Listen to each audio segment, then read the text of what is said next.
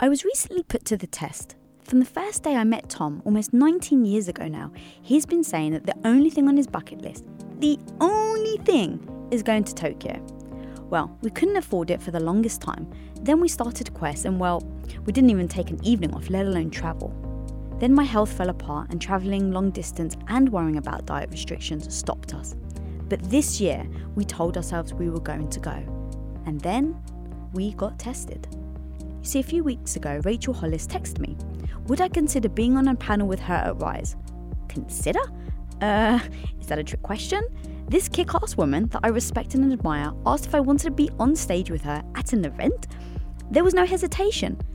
Until I realised that Tom and I were going to Japan that same freaking weekend. Now, let's assess the situation. Tom only has one thing on his bucket list and he's been saying it for 19 years. And this was the weekend they were both happening on. Bloody hell, really?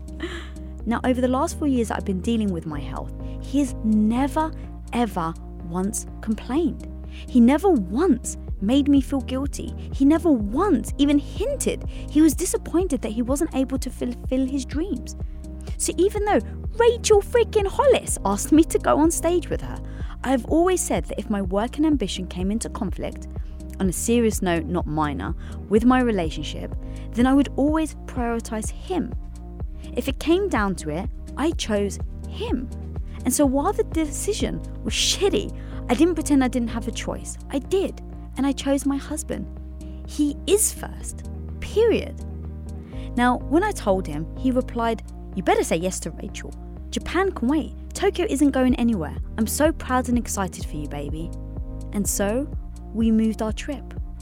So this goes out to my husband, the man who always puts me first, the man who is my biggest cheerleader, the man who always wants me to win.